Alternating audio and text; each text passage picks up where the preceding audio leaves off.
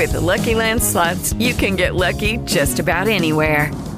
This is your captain speaking. We've got clear runway and the weather's fine, but we're just going to circle up here a while and get lucky. No, nothing like that. It's just these cash prizes add up quick. So I suggest you sit back, keep your tray table upright, and start getting lucky. Play for free at LuckyLandSlots.com. Are you feeling lucky? No purchase necessary. Void where prohibited by law. 18 plus terms and conditions apply. See website for details. Judy was boring. Hello. Then Judy discovered ChumbaCasino.com. It's my little escape. Now Judy's the life of the party. Oh, baby, mama's bringing home the bacon. Whoa, take it easy, Judy. The Chumba life is for everybody. So go to ChumbaCasino.com and play over 100 casino-style games. Join today and play for free for your chance to redeem some serious prizes. ChumbaCasino.com. No purchase necessary. Void where prohibited by law. 18 plus terms and conditions apply. See website for details. Hello and welcome. It is Eric Erickson here. My goodness gracious. I'm glad to have you with me. Happy Valentine's Day to you if you're into that. If you're single, I'm sorry. It's blue skies outside where I am. I hope it is for you as well. I don't know. Maybe you want to be, I don't know.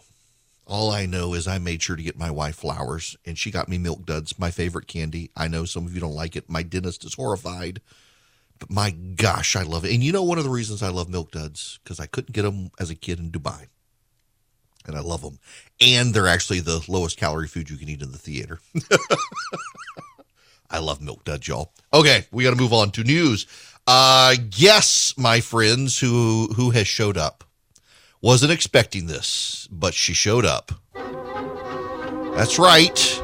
Taking to the news was one Nancy Pelosi. Well, let me just talk about the inflation thing, because people are saying, well, what we're spending is causing inflation. The fact that people have jobs always contributes to increase in inflation, and that's a good thing. But inflation is not a good, we have to contain that. Wages are not keeping up with prices. That's right. And let me just say about what Congress has been doing. When we did the Competes Act last week, what contributes to inflation? More people having jobs, scarcity of product, which makes prices go up, and the rest. So when we passed the Competes Act last Friday, this was a giant step forward. Now we have to go to conference with the Senate, and we will shortly, and we'll send it to the president's desk. But what that does is address the supply chain shortages that we have, and therefore will decrease inflation.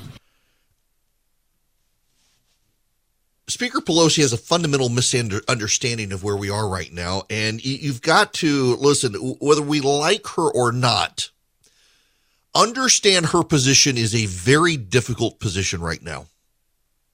The Republicans get there as well.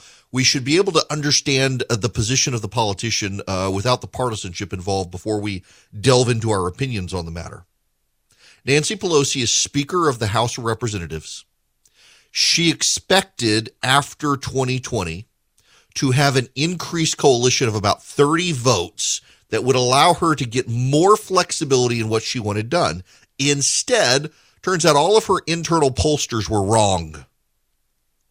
And they have essentially a 5-seat majority in the House of Representatives, which means she has no flexibility to herd the cats of the Democratic caucus.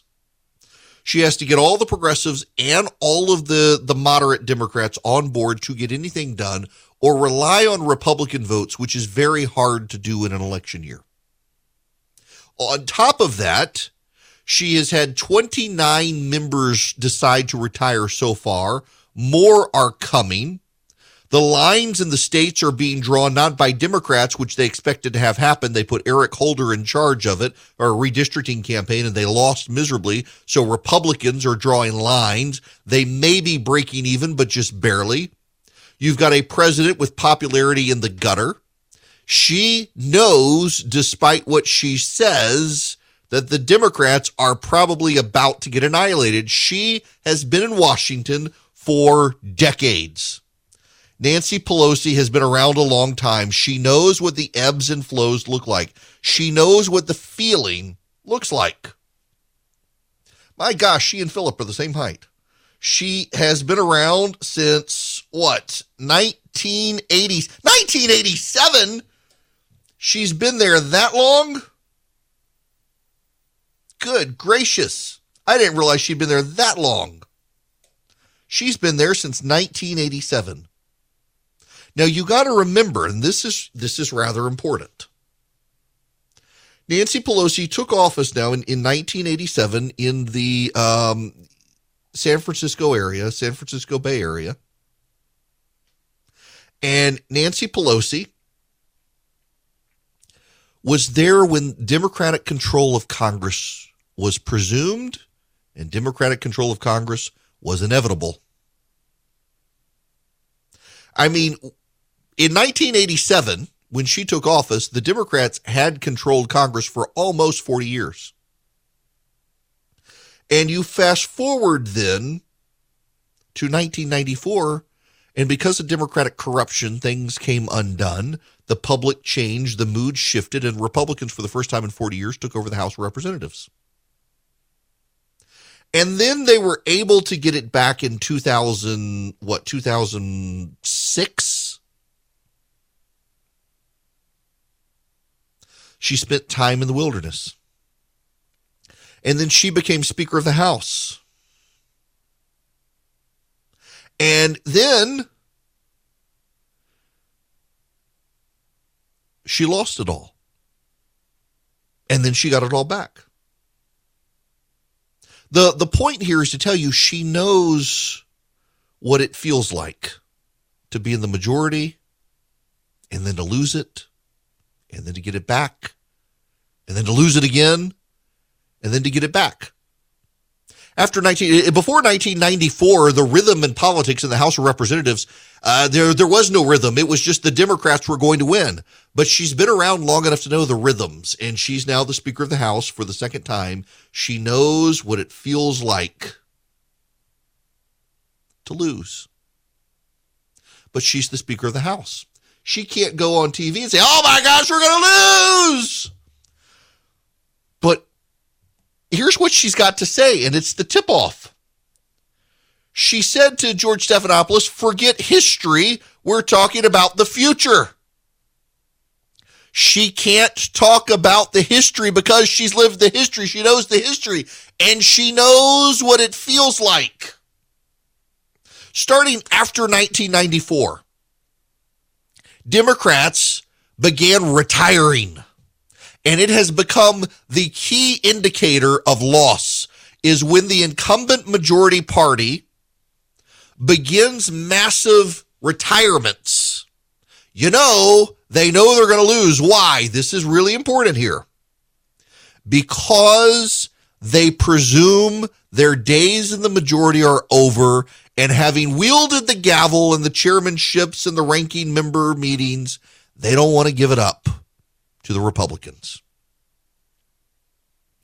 In the year 2010, as the Republican wave built, remember, the Democrats, they didn't take it back until 2006, so they had it from 2007, 8, 9, 10 into January 3rd, 2011. Had it for about 5 years. And in 2010, 35 incumbent Democrats retired. And by the way, we didn't get to that number until June of 2010. We are at 30 Democrats, and it is February 14th. That's not a good sign. Go back to 2006 when the Republicans knew, despite what they said, they knew they were going to be toast. They knew they were going to be toast. They can talk about all the mitigation efforts, but they're on defense. The president's unpopular. The war in Iraq was unpopular. People were ready to move on from Don Rumsfeld and George Bush. The Republicans knew. And you had about 25 Republican retirements, and that was a sign. We're getting out while the getting's good before Pelosi comes in. Fast forward to 2018. You had 22 Republican members of Congress, including Paul Ryan, the Speaker of the House, say, done, retired, time to move on. Gonna spend time with the family, which is code for we're about to get our butts kicked. She knows the wave. She knows the patterns. So when George Stephanopoulos asks her about all of this, and the party that controls the White House tends to do poorly, and when Virginia really decisively turns in an election year, the next year the party in power in the White House is going to get curb stomped if their party lost in Virginia. That's the pattern. That's the historic pattern. That was the pattern in 93. That was the pattern in the mid 2000s. That's always been the pattern in Virginia.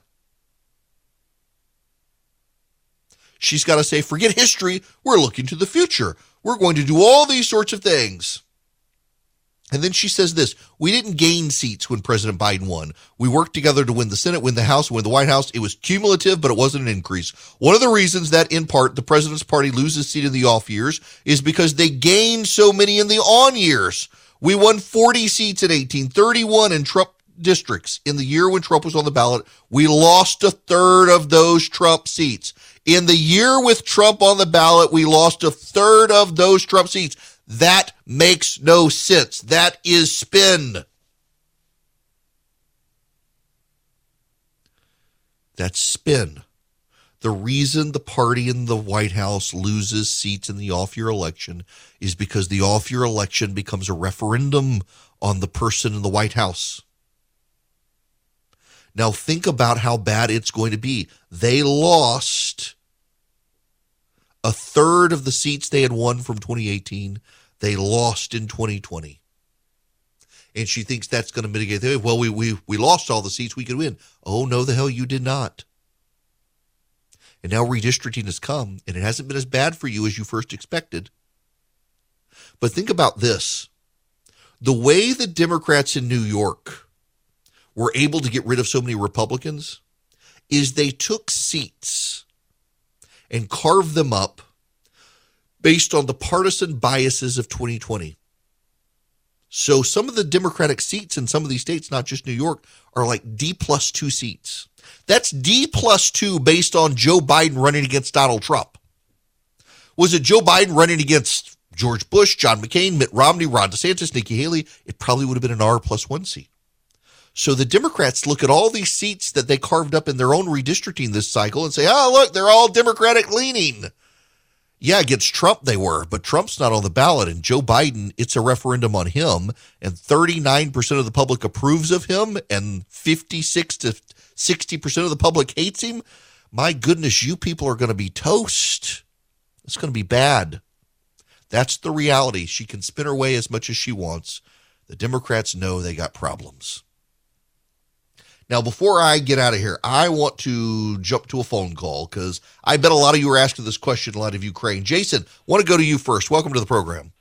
Oh, Eric, love you guys. I miss Rush Daly, but I love you. Man, I miss him too. I know, man. Just if you could explain to me what a sanction actually does, because to me it seems like an empty threat. Like, even if, in my understanding, if they're going to take money away from Putin, don't you think he has buddies that are going to give him money? Like, I just don't understand it. So one of the telltale signs, Jason, that they're probably going to war is that Putin has moved his yacht out of a repair yard in Germany back to Russia.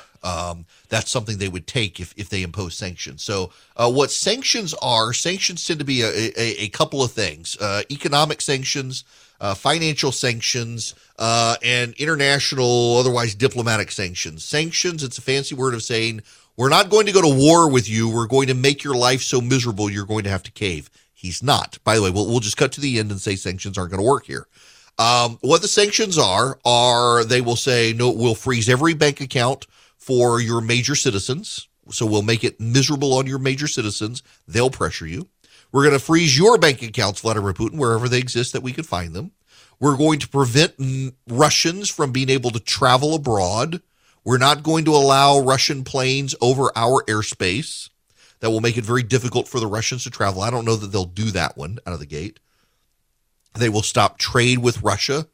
Essentially, the sanctions are designed to build a groundswell of opposition to Vladimir Putin in Russia by making people's lives miserable. It doesn't matter. The man's a strong man. It's not going to work.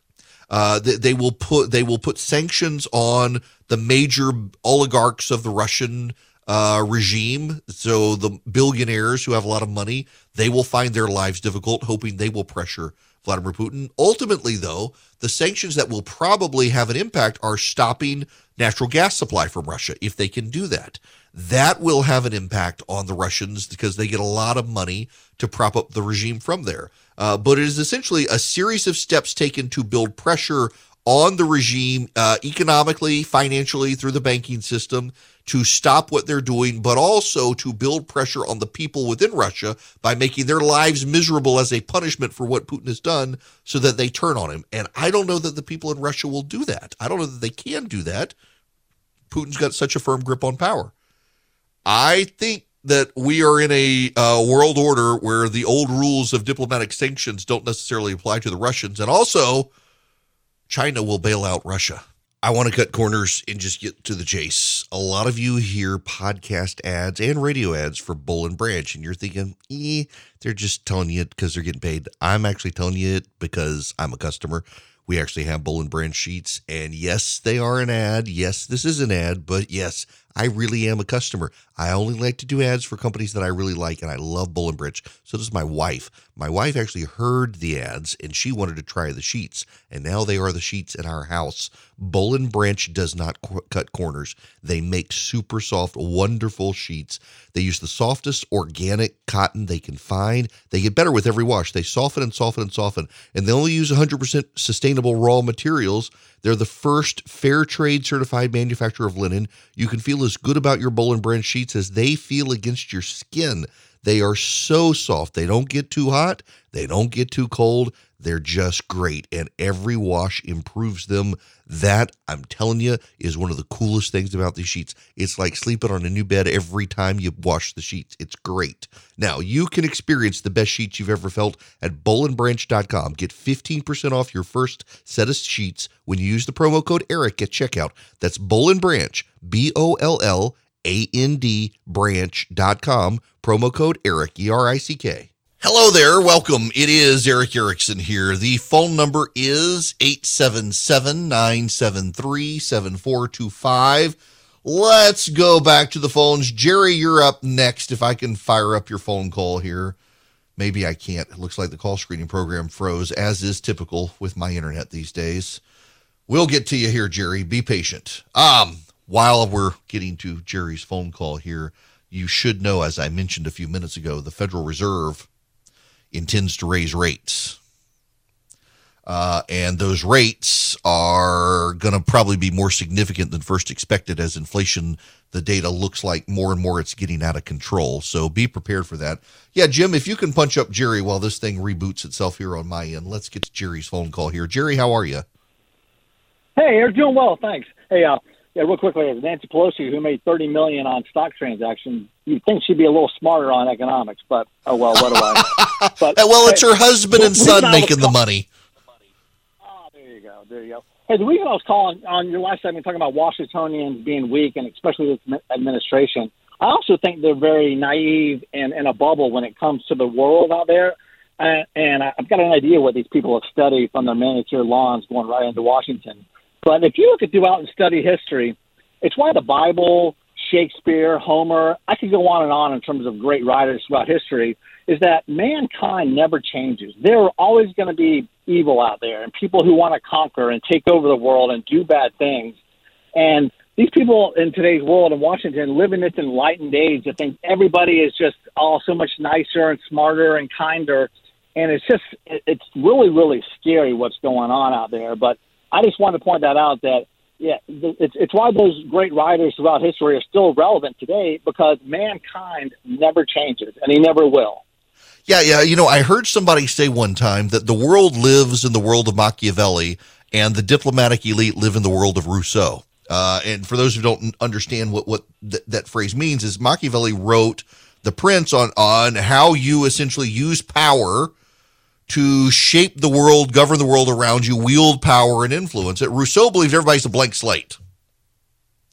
And Rousseau, and of course, Locke gets condemned a lot now for his ideas of liberal democracy and the like, and liberalism around the world. But Rousseau in particular got so much wrong, and socialism itself is premised on Rousseauian ideas. Everyone's a blank slate. You can shape people's belief.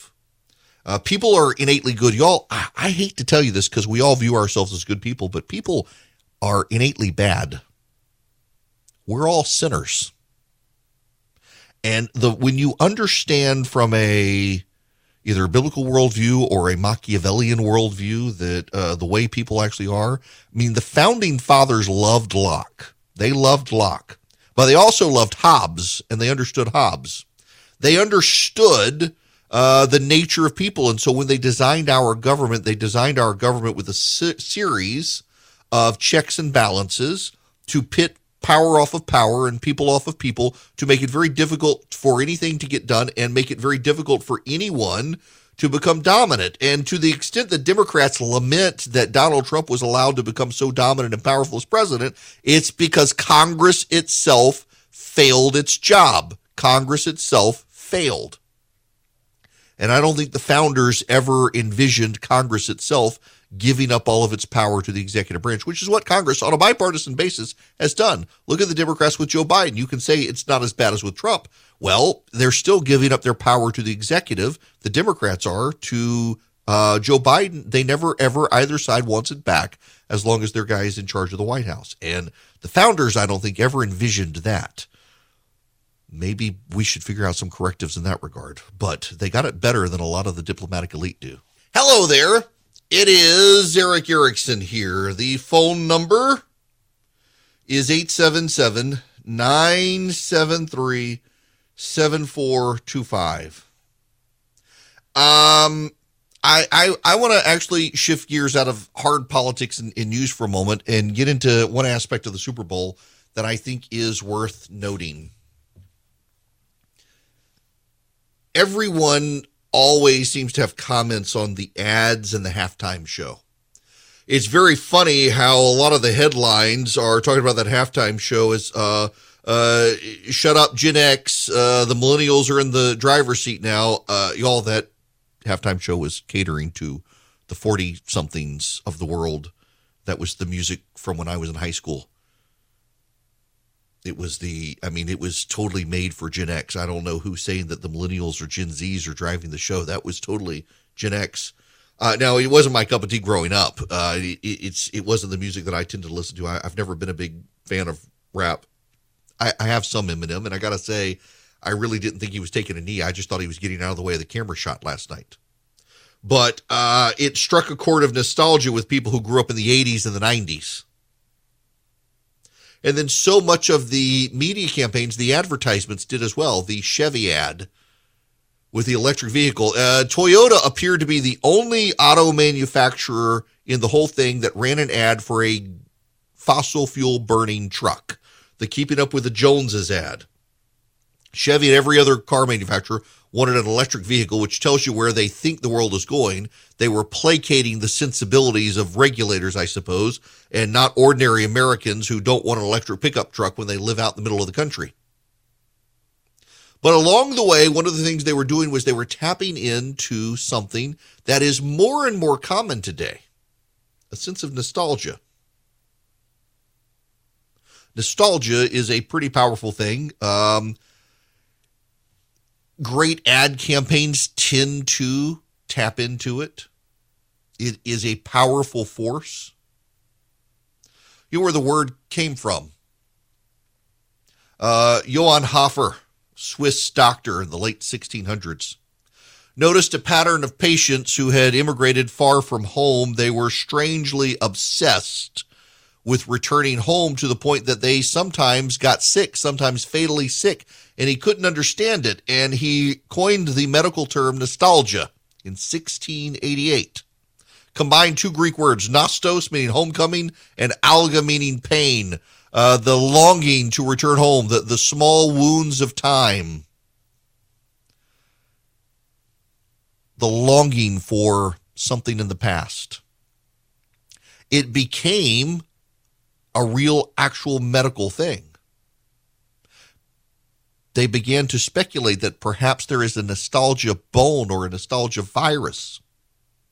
In the 1790s, French doctors, when people were so overcome with a longing to homesickness, a return to something from the past, they would stab people with a red-hot poker, hoping that would cure them of nostalgia. I'm sure it cured them of a lot of stuff. It wasn't until the 19th century, it wasn't until the 1800s that people realized nostalgia is something mental, not physical, that it's not a virus, that it's something within us. Believe it or not, it took them 200 years or so to realize nostalgia wasn't that thing. But nostalgia is powerful. If you've ever watched the series Mad Men, and I was not a Mad Men fan, full disclosure, I thought it was a very pretentious show and watched by very pretentious people. I do have friends who watched it, but they know I mocked them. But there was one scene that I caught. It's probably the most famous scene of the TV show. Teddy told me that in Greek, nostalgia literally means the pain from an old wound.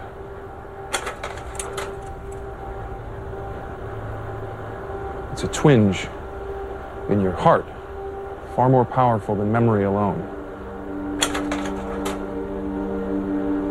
This device isn't a spaceship. It's a time machine.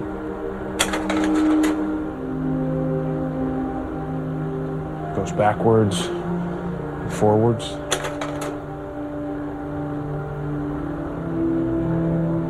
It takes us to a place where we ache to go again.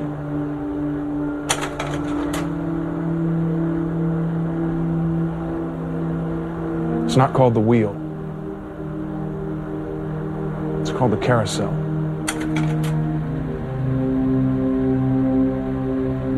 It lets us travel the way a child travels. Round and around, and back home again.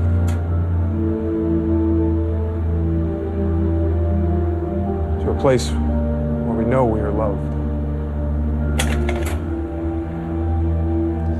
Now, that was a clip of the lead character, Don Draper, showing what became the Kodak Carousel, the slideshow presenter. And it was using pictures of his family, him going through family turmoil. And so there was a bit of irony of him showing this with that monologue, but it captured the sense, and Kodak captured the sense with its carousel of nostalgia. We could look back. We could look back on family trips. We could look back on old times. When I go on my iPhone, I've been taking pictures of my kids digitally since they were born.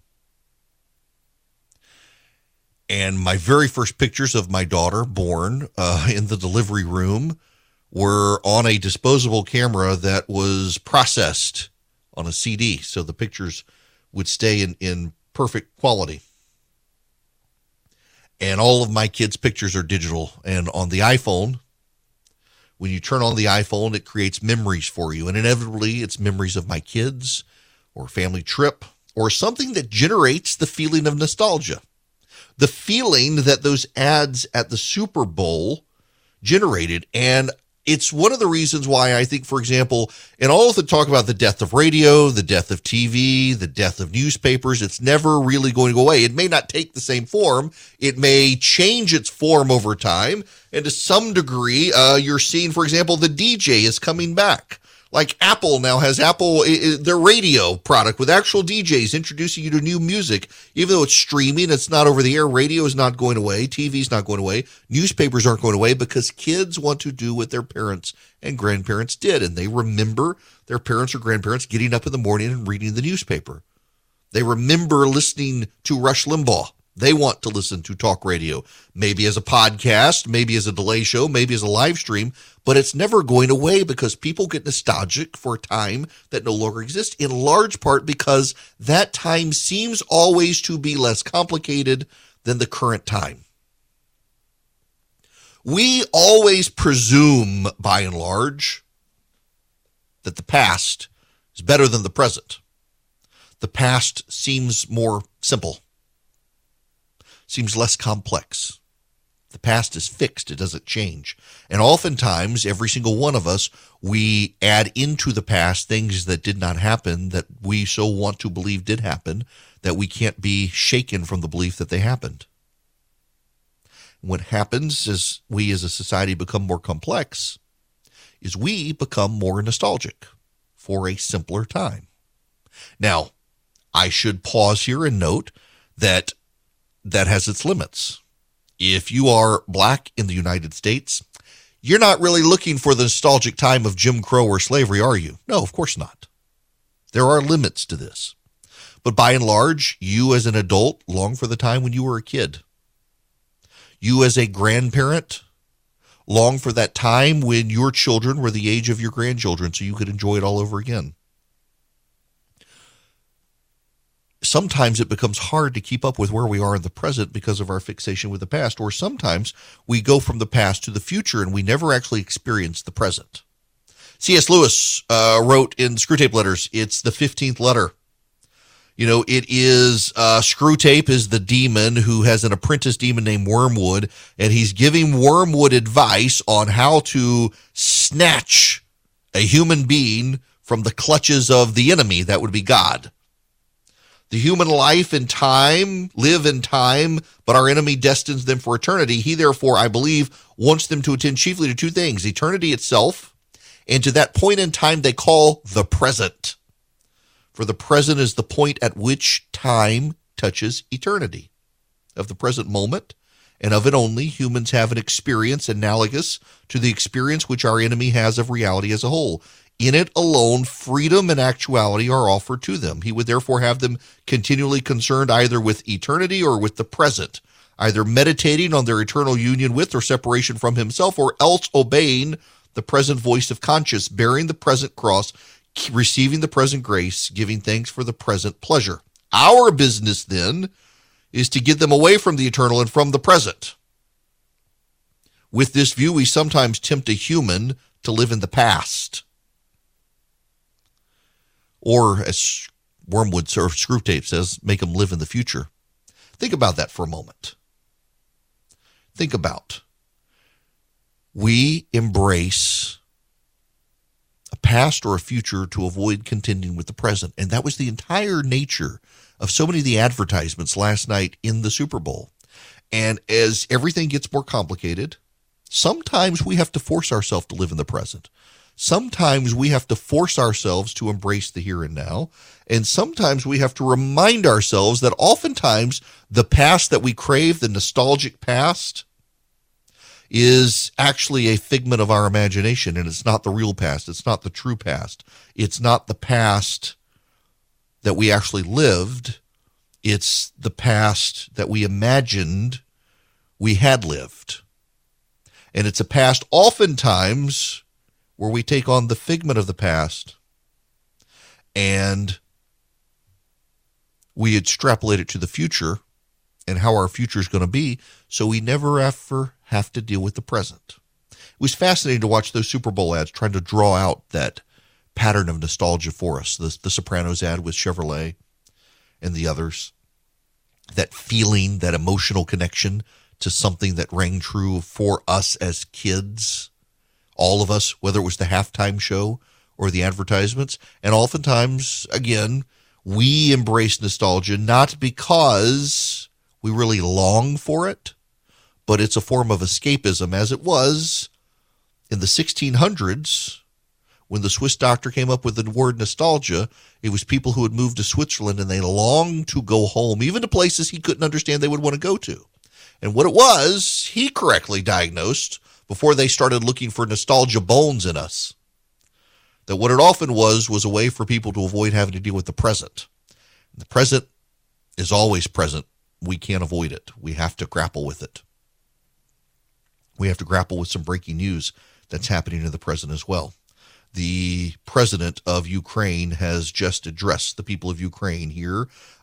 He is saying that they expect an invasion from Russia to begin on February 16th. Multiple news sources are saying this. CBS News is now reporting that Russian units have left their assembly areas and begun to move into attack positions. According to U.S. officials, some long-range artillery and rocket launchers have also been moved into fighting position.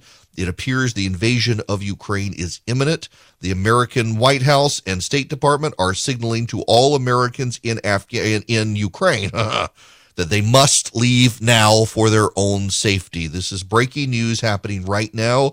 Those of you listening live, it is 1:48 p.m. Eastern Time on Valentine's Day, February 14th. Multiple sources in and outside the White House and the American government say an invasion of Ukraine is imminent.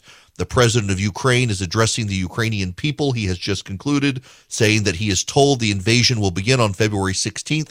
He's calling it a day of unity, encouraging Ukrainians to take up arms to protect their country from the Russians. The Russians, of course, are a far better trained and better equipped military. It probably won't be much of a fight. They expect high casualties on the Ukrainian side. Pray for the people of Ukraine. It does appear Vladimir Putin has decided to invade at the same time, telling diplomats that he's willing to keep talking to them, which in Putin's case tends very often to be a ruse. So be careful with that. We'll see where this takes up. If you're just tuning in here, though, this is important. Ukrainian president saying he expects an imminent invasion on Wednesday, February 16th, calls it a day of unity for the Ukrainian people. The White House confirms to CBS News the Russians have moved their rockets, missiles, and troops into attack positions to prepare for an invasion. We'll be right back.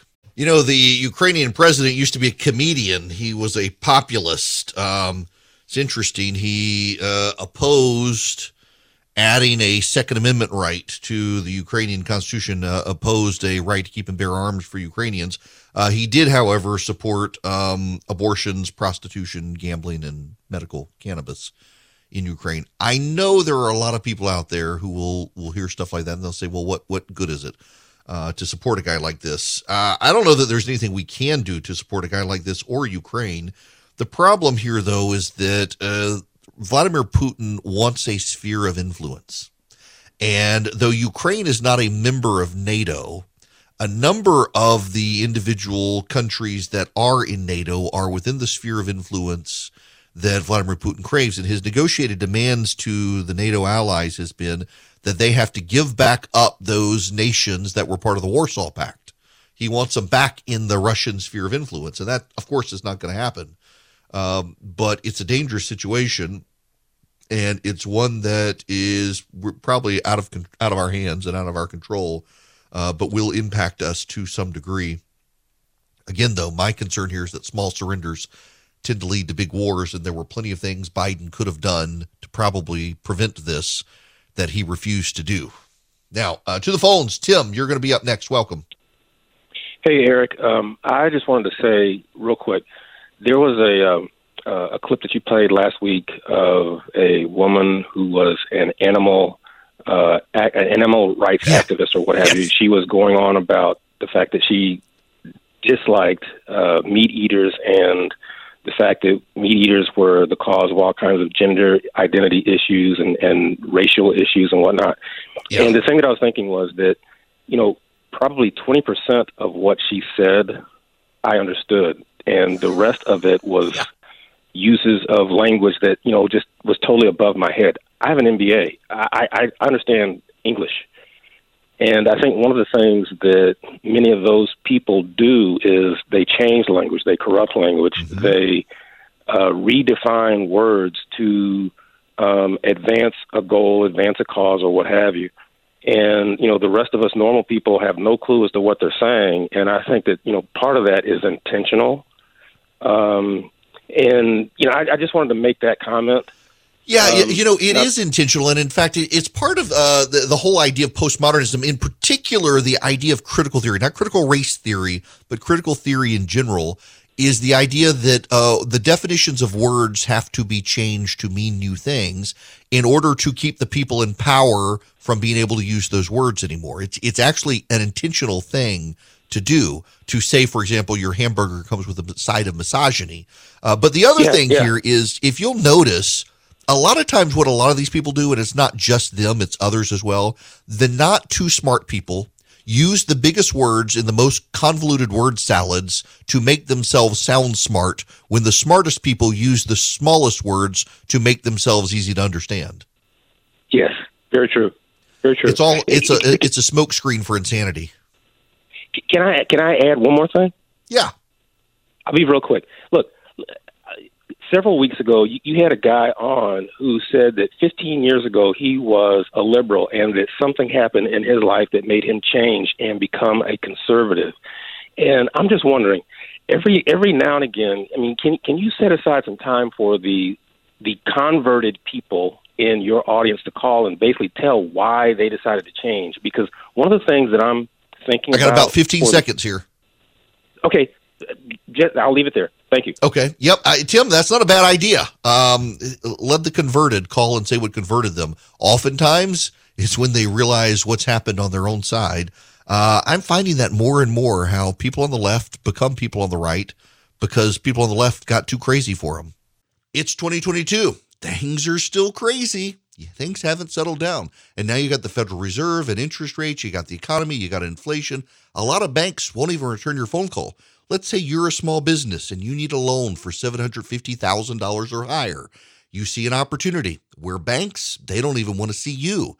You want to buy a building, you want to build a building, reach out to the Frost family at First Liberty Building and Loan. They've been helping small businesses become big businesses since the 1990s. They want to help you if they can.